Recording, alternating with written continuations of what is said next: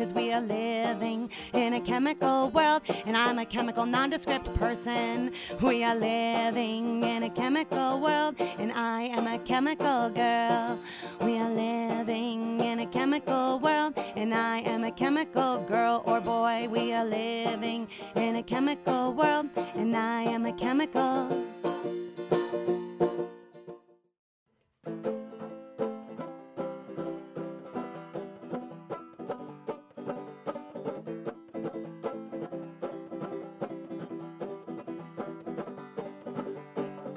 I'm so tired of having the same friggin' to-do list every gosh darn single day of my life.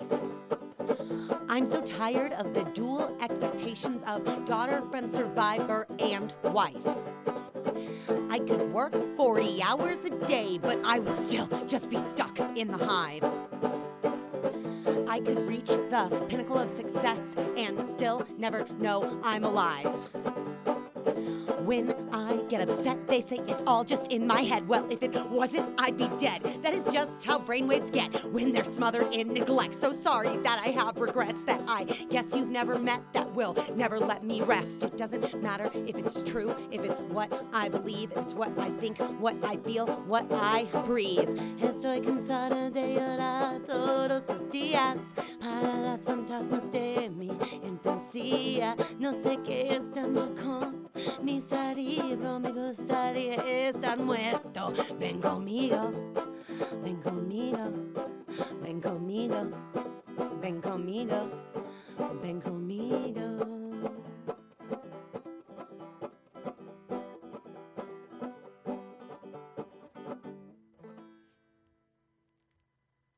Good afternoon. Welcome to Chemical World on KDNK. I am Kenna Crampton, co-host, and I have Maggie Seldine, a.k.a. Mugsy Faye. That's who you just heard. And what's the name of that song that we were just able to enjoy? So that was the first verse and chorus from one of my latest originals, La Llorona. And we are doing a take 2 on that one. In our December episode, we talked about how we were going to be doing like a traditional radio serial format with this song that I wrote, which I feel like every album of mine has kind of had one of these. I call them, the magnum opus songs. They're always A minor, C, G with maybe a hint of E in there. And they're these songs that I could just write like notebooks and notebooks and notebooks of poetry to these same chords. So it's kind of funny that they end up being still the same chords all these years later. It all kind of worked out really well. We lost the December episode into the void, and we were not able to do a live January episode because I was having some medical issues and not really able to wear headphones or hear anything. And I was just saying before we started that that's what, the pandemic has done to us, that February 2023 is a great time to start 2023. Yep. Give us a little extra month reboot. But so, yeah, I'm excited to kind of bring you a new verse from La Llorona every episode of Chemical World throughout 2023. Give us a little bit more music to our conversation. I write a lot about recovery and mental health stories, and this is my next album, which is La Llorona is the title track off of. This is a really mental health heavy album. Mm-hmm. I played at Steve's Guitars a couple weeks ago, and I was really honored that they had to censor it as abrasive content because yeah, I love that. And Steve's is a great place for locals to go for an early weekend show and still get home in time to put the kids to bed. And so I love that he added that. But I cuss a lot in my music, but I think it's the mental health stuff in this album and this song that's the most triggering, but I also, and the most abrasive, but I also think it's really important to share that. And I'm really, really excited to share this poetry and this pain with my community, with people. And I want to say this is, if you don't already, you can follow at High Rockies Harm Reduction, my nonprofit organization that does a lot of education, advocacy, and direct work around substance use and mental health issues. And you can also follow at Mugsy Faye on Instagram and Facebook, Mugsy_Faye, MUGSY_FAY, for my musical content. And I'm really leaning into the mental health branding. And I just want to say, and I think this is something we talk a lot about on Chemical World, heavy feelings are a lot for people. I don't talk about suicide for you to worry about me. I talk about it because we need to talk about it. We need to talk about grief, and we need to talk about suicidal ideation as a community and reduce the stigma to save more lives. So just follow me if you like intense music, and that's my trigger warning for you. I really appreciate you saying that, because I am not someone who has necessarily been suicidal a lot throughout my life.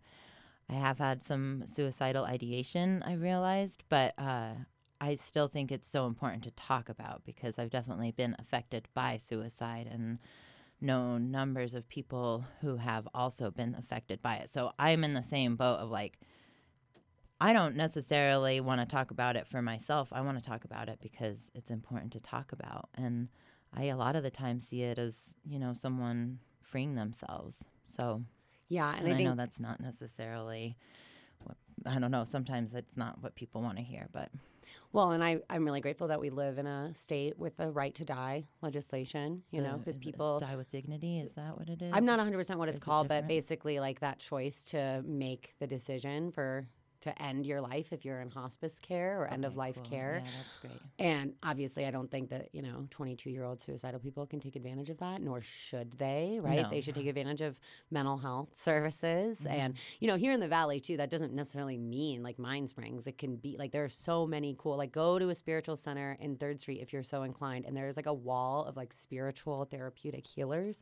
Mm-hmm. So we have a lot of cool options here. 13 Moons hosts different events. Obviously 3rd Street does a lot of like health oriented stuff, and it's cool because we have a very holistic approach here in the Valley, as we should, because we have a lot of suicide. I know in Grand Junction the suicide rate is so high that Stanford is doing a study on it. Yeah. And it's been on the forefront of my mind because I posted something the other day about how I'm so happy to be living in Carbondale again, but that it is really hard and triggering because I've lost so many people in this community, and I walk by the places where they died or where they lived every day. And I mean, there's like a really similar to the monument in Grand Junction, there's like a landmark in town that like that's what I think of when I see it, and it's hard to not see it, right?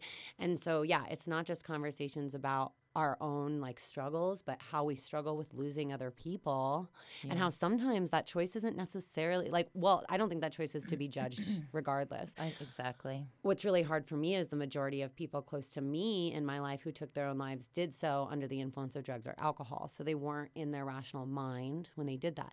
But part of the reason they weren't in their rational mind is because they, like most people with addiction problems, struggled so hard to be in this reality without using drugs to disassociate, which I empathize with. And the last thing I really wanted to say on the subject is, for me, I feel so grateful that I found providers in the community that explained to me that there is a difference between thinking about suicide or suicidal ideation and being suicidal. Yeah. It is normal to think about death. It is normal to think about suicide when you're surrounded by it. And that's why having these conversations is so important, because the stress and anxiety and fear of even, so for me, it's like, I feel like that's just where my brain goes a lot of the time. And that's gotten so much better as I work through it. But I remember feeling like, or this realization that like, that's just where my brain goes. And my friend in Olympia, Washington, made a really cool zine called, I still to this day don't know what the 7 words I can't say on the radio, or the 11 or whatever it is, but Resilient B word, BAST ... word, I don't know. But it's a zine about coping with suicidal ideation. And the way it talks about it in the zine all the time is really cool, because it says like how to deal with a brain that's actively trying to kill you. And it's like, these are how our neurodivergencies or whatever like link up, that it is normal for you to have those thoughts, because that's literally the way that your brain has been conditioned. But that doesn't mean that you want to or you're going to take your own life. And so I feel really grateful I've found people in that community that I can talk to about that. So I want to be somebody who can be talked to about it as well. Yeah. Well, we appreciate that. Again, you can follow Maggie on all the social media platforms, and you can also there's contact info there if you'd like to continue this conversation with her. Yes, as at Hierarchies Harm Reduction or at Mugsy Faye, my 2 both kind of professional pages, but you can reach out to me wherever. Yes, thank you. So glad we put a trigger warning at the beginning of that one. We got deep really fast, but it has been a weird winter, to say the least, and it's we're just kind of getting to the beginning of the year and kind of seeing how this year's going to be, if we're going to be able to go out like normal, which it kind of seems like so far we are. So, yeah, and I'm just really excited that February will be over soon, and then March, and then April, and then May, and then it might not be snowy anymore, and that's just where I'm at this year. oh yeah. And I've been thinking a lot about kind of like seasonal affective disorder, and literally like counting how much more sunlight we have every day. Oh, that's nice. Yeah, because we're getting, next month will be the equinox, and then it's all uphill from here. Yeah. Sunshine and rainbows, really. Oh, yeah, here in Colorado. Absolutely. First of all, happy sobriety birthday. Thank you. Today is the 6th of February when we are recording this, so it's not live on the radio, but it is Mugsy's or Maggie's sobriety birthday. So do you want to tell us a little bit about it? You're at 4 years. Sure, yeah. Thank you so much, Kenna. And I appreciate, we kind of scheduled our recording on purpose. And I think we did the same around your birthday, too, which is back in November. Yeah, and it was cool. Cause I think it's cool because there's actually a lot of people who I'm close with or even looked up to in the recovery community where we didn't intentionally get sober or quit drinking at the same time. But then when I'm like, oh, you have the same amount of time as me? That's badass. Yeah. And so when you and I came together a couple months after I had quit drinking, it was like this really natural support system, which I've been so grateful for. And I am so grateful to the person who was obviously going to hit me up tomorrow to wish me a happy birthday without me telling them. That was so sweet. I don't know if today or the 6th or the 7th, like you tell me, okay. community, because the 6th is the last day that I drank. So I think technically the 7th is my birthday. Okay. But I kind of put a little star in the center line between them both. Yeah. And it's funny today. I had a meeting. So at my nonprofit, we have a fiscal sponsor, and so we meet with that team. And there's also this is kind of connected, this concept that the body kind of carries memories of experiences. So on anniversaries of days, you may have similar bodily experiences. You may be why am I in pain? Oh, because it's the day I got in that car accident 20 years ago. That's a more physical example, but it could be, or that's the day my parents got divorced or told me they were getting divorced, whatever, right? And I was having this meeting with this woman today, and I'm like, do you realize that we met almost exactly a year ago today when you told me that I had to lay off all of my staff because my company was almost bankrupt? Mind you, that is not the situation we're in today. So big ups to the community that we're doing great and expanding rapidly, and we'll be actually back with direct services in the community very soon. So I'll actually make a plug for that at the end of the episode. Don't let me forget. But the day that she told me that was also the anniversary of my mom's overdose. And so I told her this morning that it was kind of an ironic joke to me. Of course you would tell me that my company is going under on the anniversary of my mom's overdose. And then today she told me what an amazing job I'm doing and what an amazing business I'm building. And I'm like, that's funny because today is the anniversary of when I quit drinking. Yeah. And so there's a very direct explicit correlation between the day I quit drinking and the anniversary of my mom's overdose. That's why I was trying. I've been trying for years to cope in reality without the mechanisms that have not really served me well in the past. And it was just this real hard realization. I did feel myself the last time I drank kind of on this slippery slope, and I could see the rock bottom ahead of me. I don't know, the way I was feeling, the way I was acting towards people around me, I just was this is not, and also the way I was making plans around my drinking schedule and just really starting to see a lot of these patterns. But it really hit me for the first time. I've been struggling to process the loss of my mother for almost 20 years now because I've really been avoiding it with alcohol. And I remember one time my friend was like, oh, you sounds like you, I was 23, 24. I used to, at that point in my life, I was drinking at least a 6-pack of beer a night, and which was down a lot. And my friend, I was telling him about my day, and he's like, wow, it sounds like you need a drink. And I was like, why would I pour a depressant on my depression? And like, even within my alcoholism, like I wasn't always somebody who like cried into the bottle necessarily. But alcohol was just such a deeply, deeply normalized part of my existence for so long.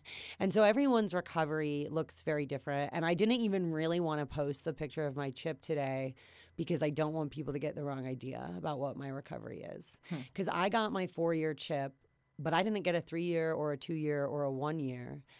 It was actually a really beautiful experience where I got my 4-year chip because I was in there during the birthday meeting because it was also a funeral meeting for a close friend of mine. Oh, okay. And that was kind of a beautiful thing for me. Like I would have never gotten that chip if I hadn't been in that room for a long time, if it hadn't been for my friend who passed. So it was like kind of a silver lining. But it was really weird because I was sitting down there remembering the last time I was in this room, I was 6 months, no alcohol. And I never, ever, like I keep having this weird parallel moment of me with 6 months in the room and me at 4 months in the room. And like the reality that that's the same freaking person. Yeah. It's kind of bizarre. 4 months or 4 years? 4 years now versus Okay, 6 cool. months then. Sorry. If No, I that's misspoke. okay. But Because even 4 months and 6 months is a huge difference. But then it's like as like age gap between people in a relationship. Like the longer you go, the smaller the gap gets, you know. And so 2 months and 6 months, or 4 months and 6 months is a huge difference. Whereas like 6 months and 4 months may be a comparable difference when. to years, you mean? Yeah. Yeah. Does that make sense? What Yeah, I'm no, trying I to totally, I totally get what you're saying. And that's, like, it feels so much easier to not drink now, but it was so hard Yeah. in the beginning. And what you're describing too is kind of like, I keep experiencing this confusion because to me, I don't understand how there can like literally be a price, like a quality difference that like, and it could be anything. It could be a bed, a shirt, a purse, a desk, that there's one that costs $20 and there's one that costs $20,000. Like, Yeah. how do we live in a universe where everyone could have enough and yet there's a $20,000 desk and I'm working with a $20 one? But it's like the difference between a $20 desk and a $100 desk is pretty noticeable. But my issue with it is like, what is the difference between the $1,000 desk and the $20,000 desk? Yeah. You see what I'm saying? Yeah. So that's kind of something I've been dealing with recently, trying to figure out. But I just wanted to say more too, you know, part of why I didn't go back and get chips is because I started using medical cannabis again. And my recovery is very different from everyone's. Everyone's, you know, recovery is unique. I think we're all neurodivergent from each other. And it took me years and years, like a lot of people quit drinking because they're on death's door or because their drinking has become unmanageable. There's the natural recovery method, you know, or theory or whatever, which is more what I experienced, where like my drinking was unmanageable for a really, really long time. And I kept reducing it and it was still unmanageable. And it actually got to a point where I managed it. But then it's like, that to me was one of the strongest signs of the alcoholism and the addiction is how hard I worked to be able to still drink. Yeah. And they talk about that. Yeah. You know, that I don't drink in the morning and I would hide my drinking. Drinking isn't something I talked about with people, but it was something I did every day, whether I wanted to or not. Yeah. And thought about it all day. Like, okay, I'm not going to drink today. That's how you start the day off. And then by 10, you're like, well, maybe I'll have a beer when I get off of work and that won't be too bad, you know? And then as the day goes on, you end up having the beer and then you have a few more, you know, I mean, it's a constant. And then if you do get to a point where you're like, all right, I'm not drinking today, and you actually don't drink that day, then you can't wait for the next day when you do. And then it's like, okay, and everything's lost. And yeah, over the past 4 years, there have been times I've wanted to drink. Over the past 4 weeks, I've been more triggered to drink than I have in 4 years, you know? But I also, like, I everything I've been doing, too, today and 32, like, literally everything. I'm like, okay, I've done this before, and the way I did it last time didn't work, right? So I'm literally learning. My brain is developing. I'm learning from my mistakes, which doesn't make them mistakes. It makes them learning opportunities. And I just know, like, there's this voice in my head that's like, you could have a beer. And yeah, I could have a beer and that would be fine. You know, even if I like pissed you off when I was drunk, like, you're not going to hate me forever, right? Like, I probably wouldn't ruin my life. But I also know that, like, just buying that beer, like, I remember what that argument and that failure feeling is like, of just wasting the $25 on the 12 pack and having it in your fridge. And now you have to drink it because now it's there and you didn't drink for a month, but now you're going to have to keep buying more.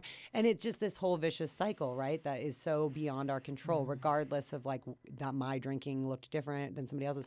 And so my recovery is interesting too, because, and so I use medical cannabis, but so I love, like you said, you think about it all day. Like I remember sitting in school and college and just like thinking about whether or not I was going to smoke weed for like 3 hours. And I'm like, okay, well, the fact that this is all I can frickin' think about is a problem, right? And one of my favorite definitions of substance abuse, which is actually not a word that we're really using anymore because it is totally messed up. Who are you abusing, right? Mm-hmm. That's the word we use for people who physically harm children, right? Yeah. So to call people who use drugs drug abusers is like, I've just seen some really beautiful language about why that's like messed up, because who are you harming other than yourself, right? You are the victim in that crime. There are other crimes that may be connected to substance use, like burglary or assault or whatever, but the use itself, for sure. But the use itself, right, is theoretically not the problem. It can be a side effect and it can be a contributor. And that's why, for me, like alcohol is a more dangerous drug. And it is like, there's like a medical threshold, right? Like I was talking to somebody about this yesterday where like kratom, it might be similar to an opioid, but you'll literally throw up before you can consume enough to overdose. And that's similar with like cannabis. Like it's really hard to physically consume enough to kill you. Yeah. Whereas drugs like alcohol, opioids, meth, like pretty moderate doses can kill you depending on your physicality. And so, but my favorite definition for the substance abuse was using something in spite of negative consequences, right? And it's like, I don't always love the way I feel when I'm smoking cannabis. I definitely don't always love the way I feel when I'm drinking. I definitely prefer my actions that I take smoking cannabis, and I have a lot of mental health issues. And so this is where I see harm reduction come into play, not just as a pathway to recovery, but as an integral part to most people's recovery and I saw this was posed beautiful the other day, and I've been saying a lot of things like this too, like most people's recovery is probably going to involve drugs because we have mental and physical needs. And like all medical care is seeking drugs.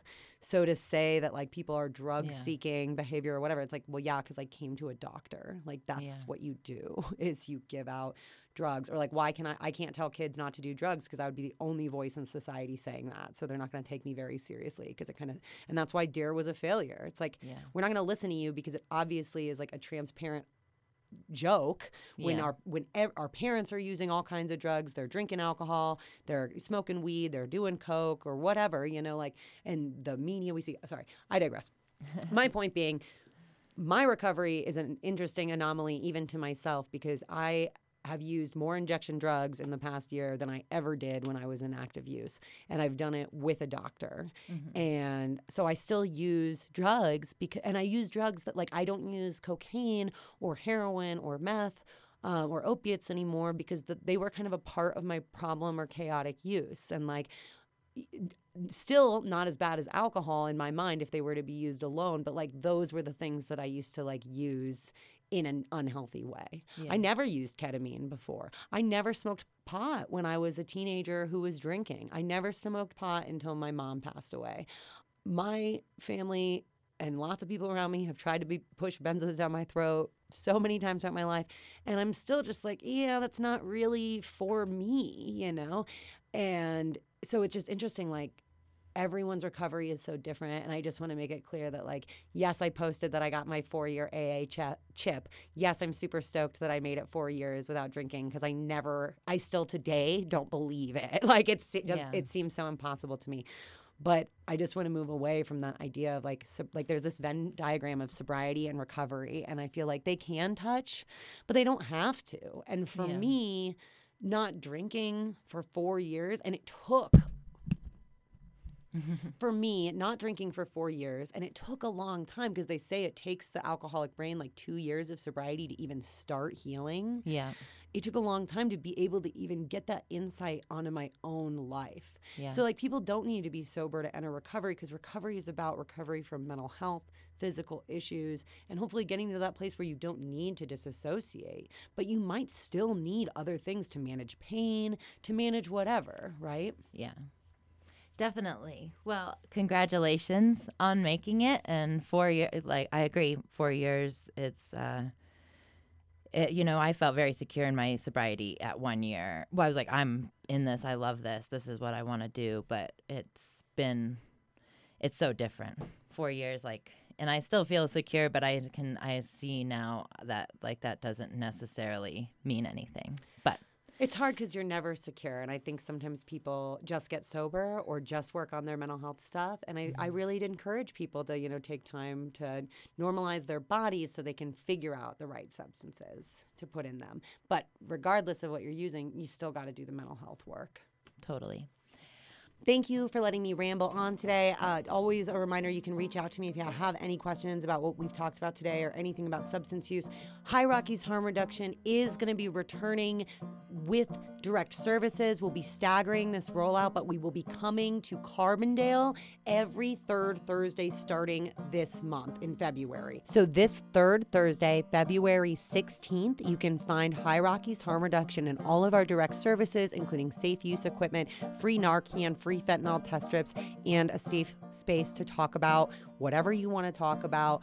We will be at the meeting place third Thursdays, 4 p.m. to 6 p.m. Find our full service schedule at highrockieharmreduction.com as we return to more communities in the Roaring Fork Valley very soon. Thanks so much. Thanks for listening. This has been Chemical World, and you can follow Chemical World, High Rockies Harm Reduction, and Katie and Kay on Instagram and Facebook. And you can listen to past episodes on katieandkay.org. And Chemical World will be back on the air on March 13th at 4:30 p.m. Thanks for listening, and remember, you don't have to be sober to keep your community clean. Drugs may come and drugs may go, and that's all right, you see. Experience has made me rich, and now I can use safely. It might be beer, it might be dope, it may even be caffeine. But we all have a little something that keeps us on our feet. What's important is being safe and stopping the spread of disease. You do not have to be sober to keep your community clean, 'cause we are living in a chemical world, and I am a chemical girl or boy. We are living in a chemical world, and I am a chemical, gender nondescript. We are living in a chemical world, and I